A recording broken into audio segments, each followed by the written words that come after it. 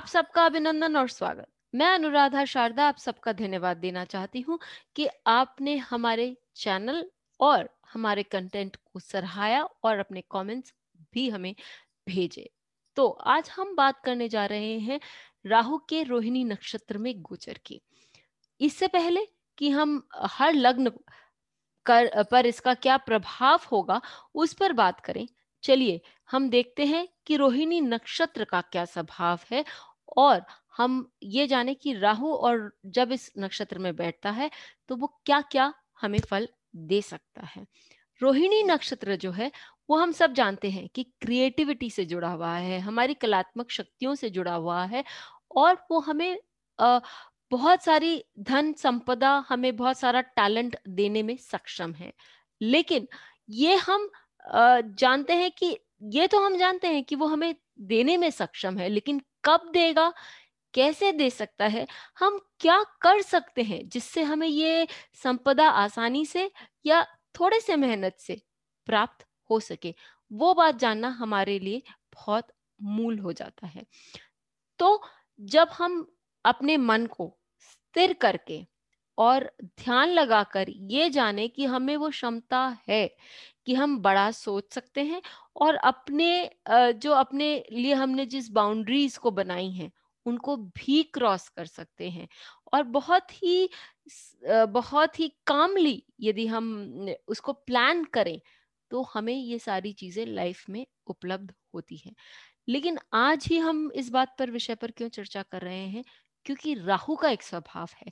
राहु क्या करता है कि आपको बेचैन करता है। जहां मैंने एक वीडियो भी बनाया है कि राहु जहां बैठता है वो हमें बेचैनी देता है।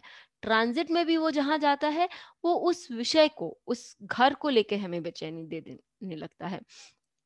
तो यदि रोहिणी में वो जाता है, रोहिणी जिस जैसे मैंने आप लोगों को शुरू में बताया कि एक ग्रोथ का नक्षत्र है, रोहिणी में यदि ये राहु आया तो वो आपकी ग्रोथ देता है।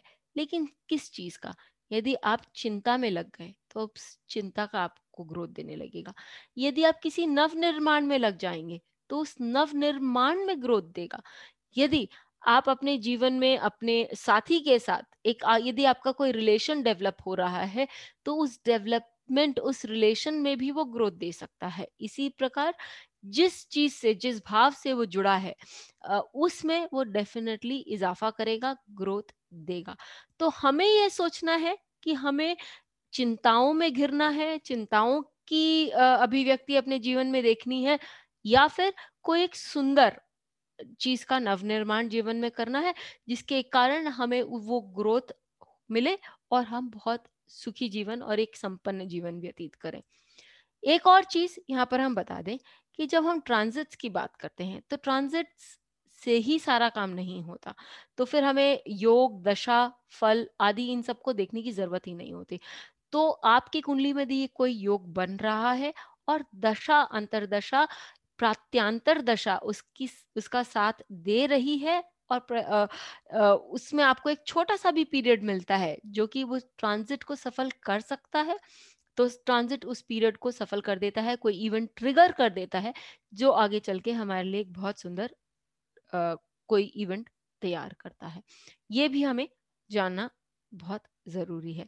इन सब बातों के साथ हम आगे बढ़ते हैं और देखते हैं कि जब राहु रोहिणी नक्षत्र में ट्रांजिट करता है, गोचर करता है, तो क्या फल दे देता है। सबसे पहले ये जाने कि अभी जो आकाश में, सौरमंडल में जो वो प्लैनेट्स की जो कुछ ऐसी दशाएं हैं या ऐसा कुछ उनका गोचर है कि सारे जो ग्रह हैं वो राहु केतु के अंदर दिखाई देते हैं। तो ये डेफिनेटली आप मान के चलें कि कहीं ना कहीं आपके लाइफ में इम्बैलेंस चल रहा है। क्योंकि अब हम मेष लग्न की से ही शुरू करते हैं। मेष लग्न की जब हम बात करते हैं तो ये सारा आपके 1-7 एक्सिस के अंदर हो रहा है, 2-8 एक्सिस में हो रहा है। लग्न पर लग्नेश है, ये बात बहुत स्ट्रॉन्गर, ये बात आपके फेवर में भी है क्योंकि शनि आपके दशम भाव का स्वामी आपके दशम भाव में है, गुरु जो आपका नवम भाव का स्वामी है और जो आपको नाम ख्याति दिला सकता है वो आपके दशम भाव में आ चुका है। और डेबिलिटेटेड तो है लेकिन डेबिलिटेटेड गुरु भी कम नहीं होता। राहु आपके लिए द्वितीय भाव में है। यहाँ कुछ चीजें हम जान लें कि राहु आपको आपके एडमिनिस्ट्रेटिव एबिलिटी के बारे में ठोक ठोक के समझा सकता है, क्योंकि द्वितीय भाव एडमिनिस्ट्रेशन का भाव होता है, वित्त का भाव होता है, परिवार का भाव होता है। इन चीजों के बारे में वो आपको बहुत अच्छे से समझाने की क्षमता रखता है। अब द्वितीय भाव जो है वो आपके परिवार का भाव है, और इसको जब गुरु देख रहा है तो या वित्त को, परिवार को, इन सब को वो बढ़ा सकता है। राहु रोहिणी में भी इसको बढ़ा सकता है। तो चिंता की जगह जब आप बहुत ज्यादा अस्त व्यस्त हो, क्योंकि राहु डेफिनेटली चिंता देता है, उन चीजों को लेके बहुत चिंतित रहें, तो ये जाने कि ये समय है जब आप ध्यान में जाएं और समझें कि आप किस चीज को किस तरह से काम करेंगे, किस चीज का किस तरह से उपयोग करेंगे और कैसे काम करेंगे। यहाँ आपको देवी शक्ति और जो भी आपके इष्ट देव हैं वो आपकी बहुत मदद कर सकते हैं आपके जीवन में, क्योंकि अभी थोड़ी सी आपकी आपकी लालसाएं, आपकी इच्छाएं क्योंकि अभी प्रबल है, क्योंकि आपका चतुर्थ भाव का जो स्वामी है वो एकादश भाव में बैठा है, वो आपकी डीप सीटेड डिजायर्स, इच्छाओं के बारे में बता रहा है। पंचमेश भी एकादश भाव में बैठा है आपके लिए, तो ये भी आपके सारे सूर्य जो है वो पंचमेश होकर एकादश भाव में बैठे हैं, और इसके लिए वो आपकी सारी इच्छाओं को पूर्ण करने की क्षमता रखते हैं। What you wish for, be very careful about it. आपको क्या चाहिए जीवन में, उस चीज के बारे में बहुत केयरफुली सोचिए, क्योंकि अभी यह समय है कि आपकी बातें बहुत अच्छे से पूरी हो सकती हैं। तो अ, ध्यान से अपना एक प्लान आउट करें और फिर उस पर काम करें। इससे आपको अपना पथ भी नजर आएगा, और बहुत सारी जो नुक होल्स हैं, जो कि लूप होल्स हैं आपके काम में भी, क्योंकि ये दशम भाव में भी बहुत स्ट्रांग ट्रांजिट अभी चल रहा है, उनको अच्छे से वर्कआउट करेंगे, या कोई पुराना काम उसको ठीक से समझोने की कोशिश करेंगे, या उसको लिख कर पूरा करने की कोशिश करेंगे, तो आपका बहुत सारा पुराना काम भी पूरी होने की संभावना है। घर परिवार की तरफ भी आपको ध्यान देना बहुत जरूरी है, क्योंकि वहां पर भी बहुत इम्बैलेंसेस नजर आते हैं। फिर हम बात करेंगे अ, मेष के बारे में हमने बात किया, और अब हम लग्न के बारे में बात करेंगे। ऋषभ लग्न वालों के लिए राहु जो है रोहिणी नक्षत्र में आपके लग्न पर चल रहा है। जब राहु लग्न पर गोचर करता है तो वो एक चीज आपको डेफिनेटली देता है, वो देता है आपको चेंजेस, वो आपको अपॉर्चुनिटी देता है कि आप अपनी खोज करें। और जनरली हम लोगों को तो पहचान सकते हैं, लोगों पर जजमेंट भी पास कर देते हैं, लेकिन अपनी कमजोरियों को और अपने आप को उतने अच्छे से नहीं पहचानते, या पहचान कर भी अनजाना कर देते हैं। तो ये समय है कि राहु आपको बार बार उस मुकाम पर लाएगा जहां पर आप अपने ग्रोथ के बारे में सोचें, अपने आप को एक अच्छा इंसान बनाने की कोशिश करें, और इसके कारण आपको मार्गदर्शन भी मिलेगा। यदि आप शांत चित्त से किसी बड़ों के पास, किसी भी बड़े के पास जाएंगे, तो आपको डेफिनेटली मार्गदर्शन मिलेगा, क्योंकि शनि जो है वो श्रवण नक्षत्र में है गुरु के साथ। तो डेफिनेटली कोई भी बड़ा आपको मार्गदर्शन कर सकता है आपके बारे में, जिस पर यदि आप चिंतन करें और कुछ उसको अपने जीवन में लाएं, तो डेफिनेटली आपकी बहुत सारी चीजें पूर्ण होंगी। आपका तृतीय भाव का स्वामी दशम भाव में बैठा हुआ है, चंद्रमा जो है वो दशम भाव में बैठा हुआ है। इसके कारण बहुत एक चीज आप देखेंगे कि आप जो भी डिसीजन लें, रैशली न लें, लेकिन ये बहुत जरूरी है कि आप कोई हड़बड़ा कर वो डिसीजन न लें। सोच समझ के यदि व्यवसाय के प्रति आप कोई अपना डिसीजन लेंगे, तो वो डिसीजन आपके लिए बहुत सुंदर रूप से फलीभूत होगा। अब हम आते हैं मिथुन लग्न वालों के लिए। उनके लिए जो अष्टम भाव है और द्वादश भाव है वो दोनों कनेक्टेड है, क्योंकि राहु और गुरु द्वादश भाव और अष्टम भाव में गोचर करने के कारण और परस्पर दृष्टि के कारण उन भावों को कनेक्ट भी करते हैं। अब द्वादश भाव जो है, हम जानते हैं कि द्वादश भाव आपकी चिंताओं का भाव है, हॉस्पिटल का भाव है, लेटिंग गो का भाव है, या आपके खर्चों का भाव है। और अष्टम भाव जो है वो परिवर्तन, अकस्मात परिवर्तन जो जीवन में आता है उनका भाव है। अष्टम भाव जो है आपके साधना का भाव है, और अष्टम भाव भोग का भी भाव है। शनि आपको भोग करने नहीं देता और शुक्र आपको भोग करने पर बाध्य करता है। ये असमंजसता आपके जीवन में बनी रहेगी, क्योंकि राहु भी इसमें विकास ला सकता है या इसमें फैलाव ला सकता है। बात यह है कि हम किस ऊर्जा का उपयोग करें, ये डिसीजन मेकिंग डेफिनेटली हमारे हाथ में है। हम चाहें तो बहुत चीजों को छोड़ सकते हैं, उनको छोड़कर आगे बढ़ सकते हैं, लेकिन यही हम चाहें तो हम अपने जीवन में कुछ प्रॉब्लम्स भी क्रिएट कर सकते हैं। क्या करना क्या न करना, ये डेफिनेटली आप सोचिए। साथ ही यदि आप द्वादश भाव का चैरिटी वाला अप्रोच लेंगे, तो आपकी जो चिंताएं हैं उनमें डेफिनेटली कहीं कुछ ना कुछ कमी होगी। और शांत और चित्त मन को, ये मैं बार बार रिपीट कर रही हूँ, क्योंकि इससे आपको फायदा डेफिनेटली होगा। अष्टम भाव जैसे मैंने बताया कि भोग का भी भाव है और संन्यास या भक्ति का भी भाव है।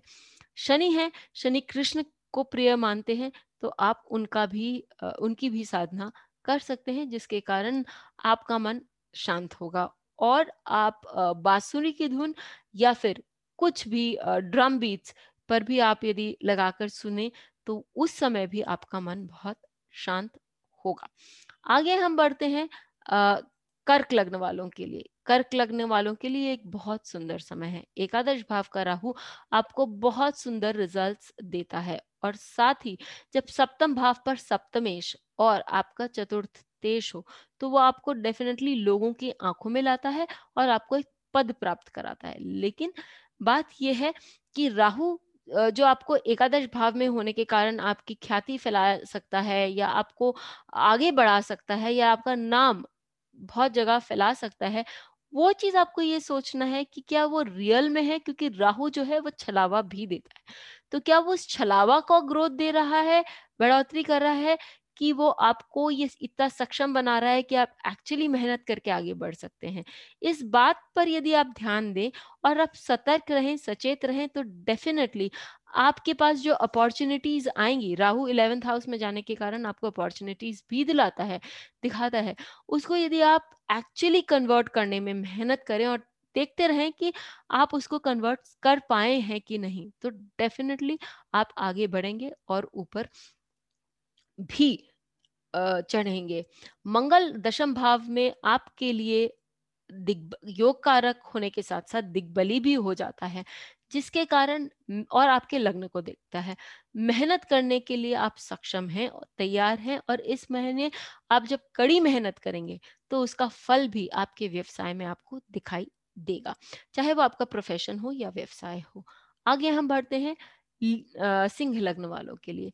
सिंह लग्न वालों के लिए जो ये सारी परिस्थिति बन रही है, वो राहु दशम भाव में है। दशम भाव उपचय भाव माना गया है, यानी कि वो आपको आगे बढ़ाता है उन्नति की ओर। अब यहाँ हम देखें कि एक वो उपचय भाव, एक राहु जो हर चीज को ग्रोथ देता है, और एक रोहिणी नक्षत्र जो ग्रोथ देता है, डेफिनेटली आपके काम में इजाफा होगा।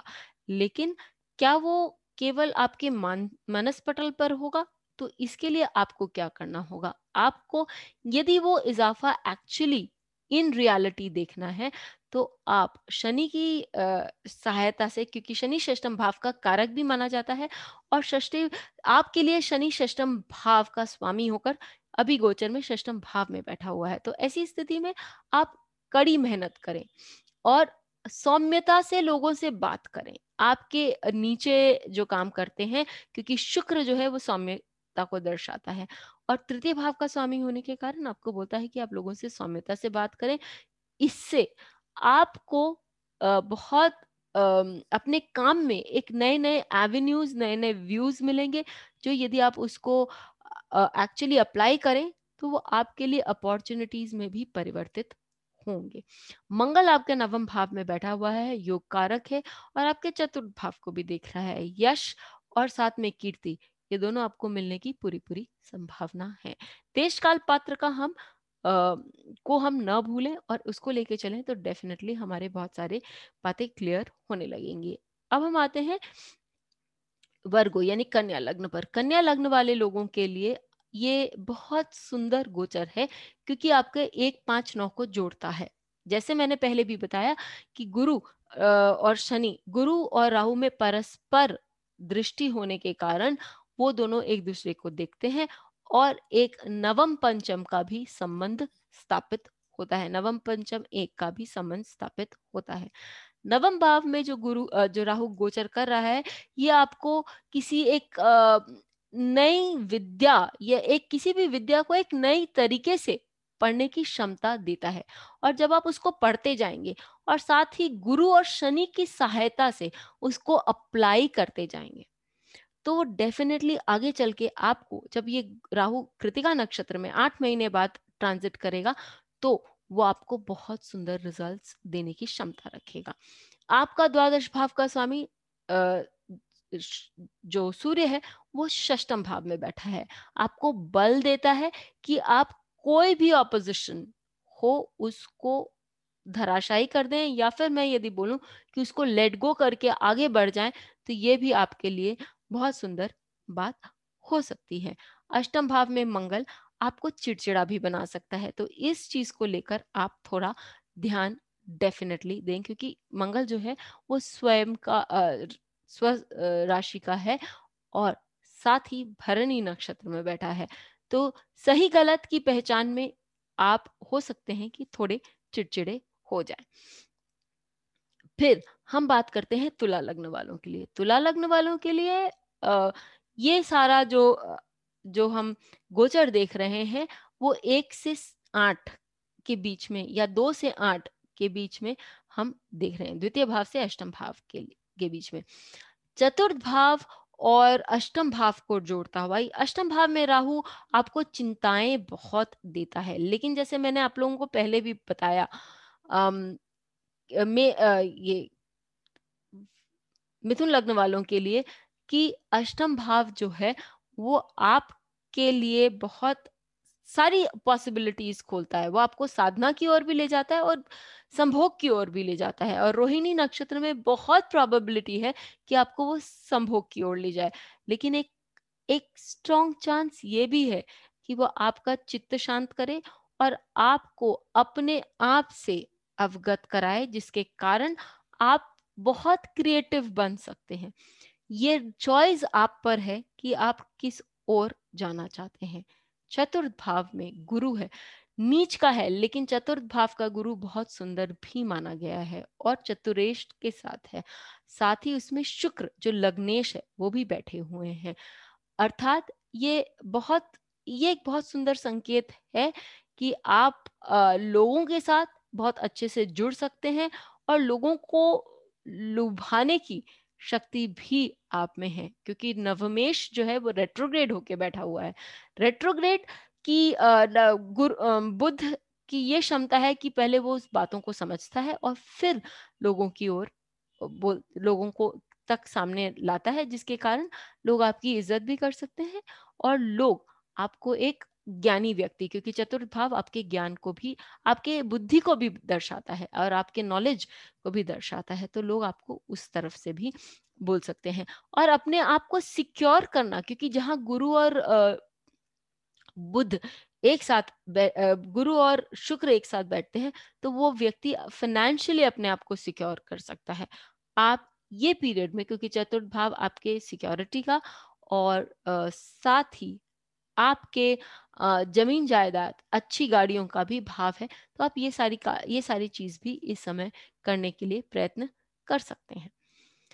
फिर हम आते हैं वृश्चिक लग्न वालों के लिए। वृश्चिक लग्न वालों के लिए ये समय जो है वो अपने से ज्यादा लोग अपने ऊपर डेफिनेटली टाइम स्पेंड करना चाहेंगे, और इसके लिए वो बाध्य है क्योंकि केतु उनके लग्न पर गोचर कर रहा है। लेकिन ये समय है कि आप अपने से ज्यादा अपने स्पाउस, पति या पत्नी या प्रेमी प्रेमिका, उन पर ध्यान दें, क्योंकि लेकिन एक चीज आपको ध्यान रखना है कि आप उनमें ऑब्सेस्ड ना हो जाएं, आप इतना ना खो जाएं, उनमें ही इतना ना खो जाएं कि जीवन आपके लिए थोड़ा सा जटिल बन जाए, या हर चीज उनके पल पल की खबर आपको रखनी जरूरी नहीं होनी चाहिए।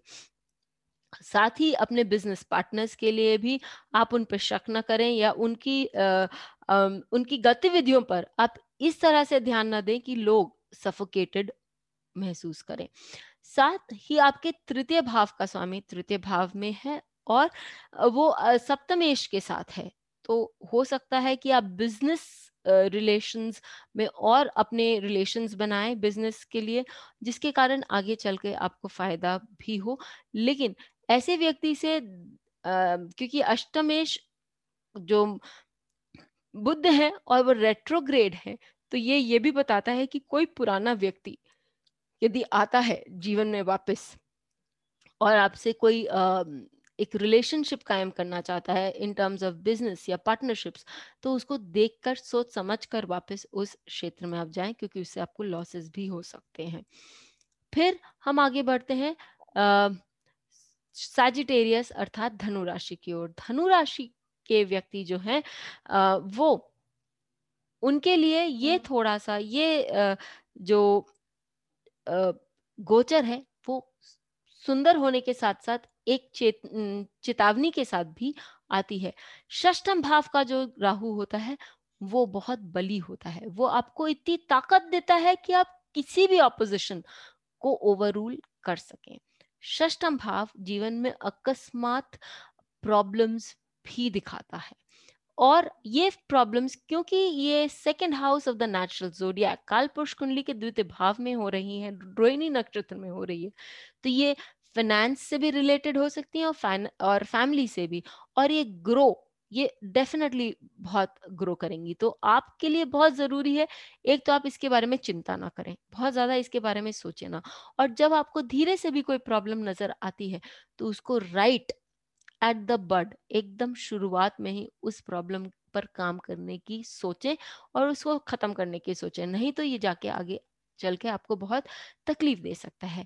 लग्न लॉर्ड जो है वो एकादश भाव के स्वामी आपके शुक्र के साथ यहाँ बैठा हुआ है द्वितीय भाव में, द्वितीयेश के साथ और सप्तमेश के साथ।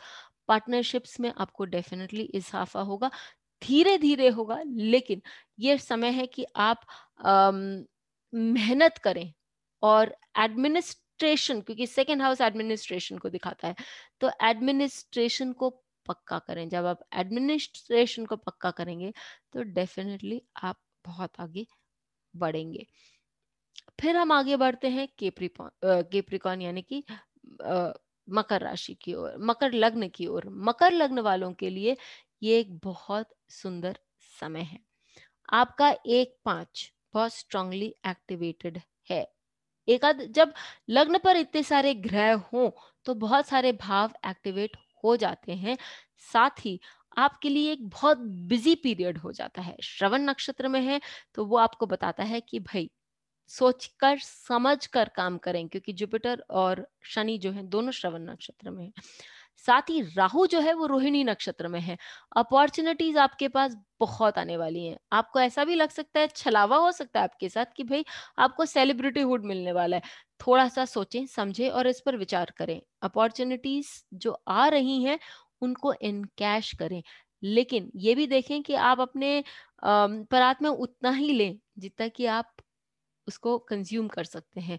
अपॉर्चुनिटीज बहुत सारी आएंगी, उनका चुनाव बहुत ही सही ढंग से करें।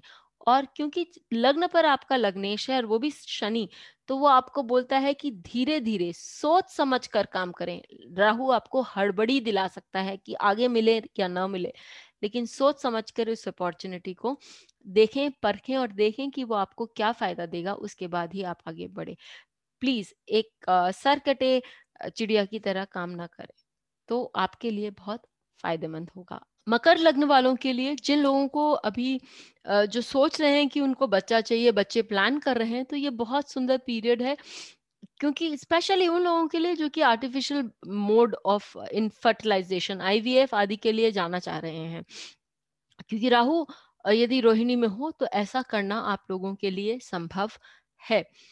स्टूडेंट्स जो नया कुछ पढ़ना चाह रहे हैं या नई तकनीक के साथ काम करना चाह रहे हैं, चाहे वो आईटी हो या एआई हो, आर्टिफिशियल इंटेलिजेंस, या इंफॉर्मेशन टेक्नोलॉजी, उन लोगों के लिए भी ये बहुत सुंदर अपॉर्चुनिटी है अपनी पढ़ाई को अप्लाई करके और आगे बढ़ने के लिए। तो चले हम बात करते हैं अब कुंभ लग्न वालों के लिए। कुंभ लग्न वालों के लिए एक बहुत सुंदर समय तो नहीं है, लेकिन हाँ, ये एक समय है जबकि आपको अपना बैलेंस ढूंढना है।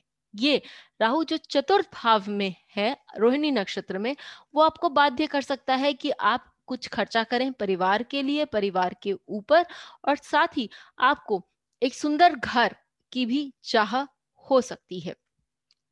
जब आपका लग्नेश शनि आपका एकादश भाव और द्वादश भाव यानी प्लैनेट ऑफ वैल्यू जुपिटर के साथ द्वादश भाव में, और साथ ही योग कारक शुक्र के साथ में द्वादश भाव में विद्यमान हो, तो खर्चे आपके डेफिनेटली बढ़ेंगे।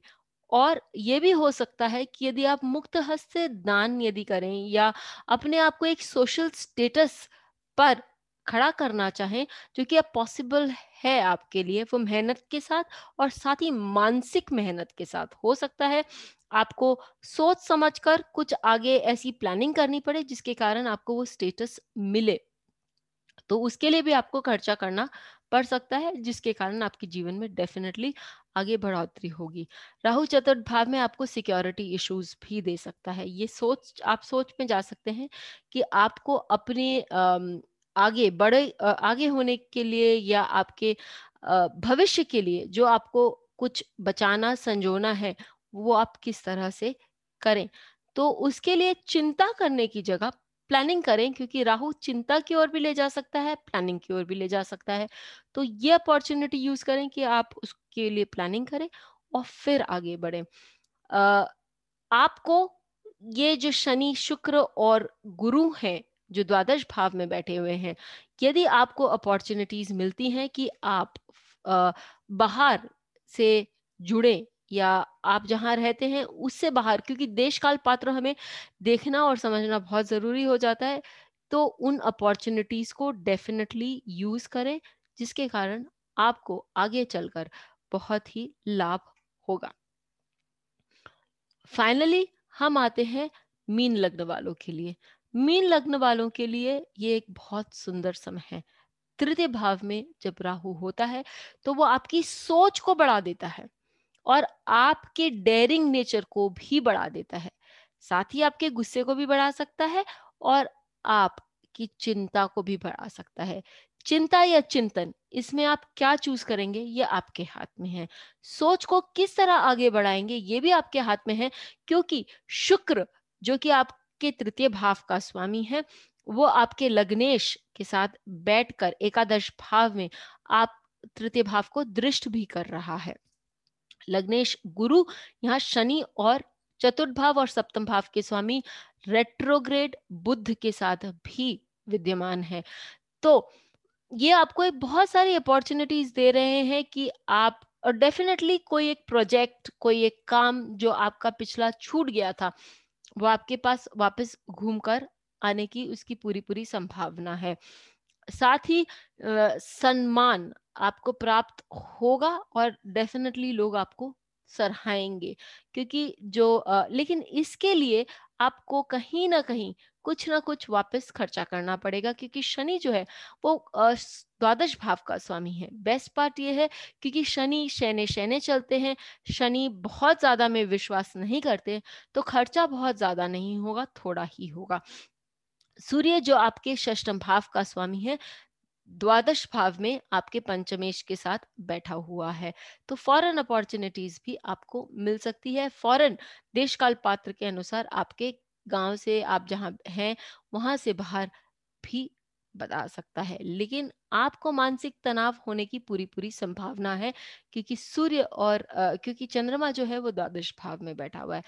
उसके लिए हम ये सोच सकते हैं या ये कर सकते हैं कि हम पूरी तरह से मन को शांत करके, जैसे मैंने शुरू में आपको बताया, शांत करके यदि कार्य करेंगे तो वो चंद्रमा भी शांत होने का, और हमें, क्योंकि ये चंद्रमा धनिष्ठ नक्षत्र में भी है, तो इस चीज के लिए हमें पूरे तरह से सजग रहना चाहिए कि हमसे गलतियां जो है वो कम से कम हो।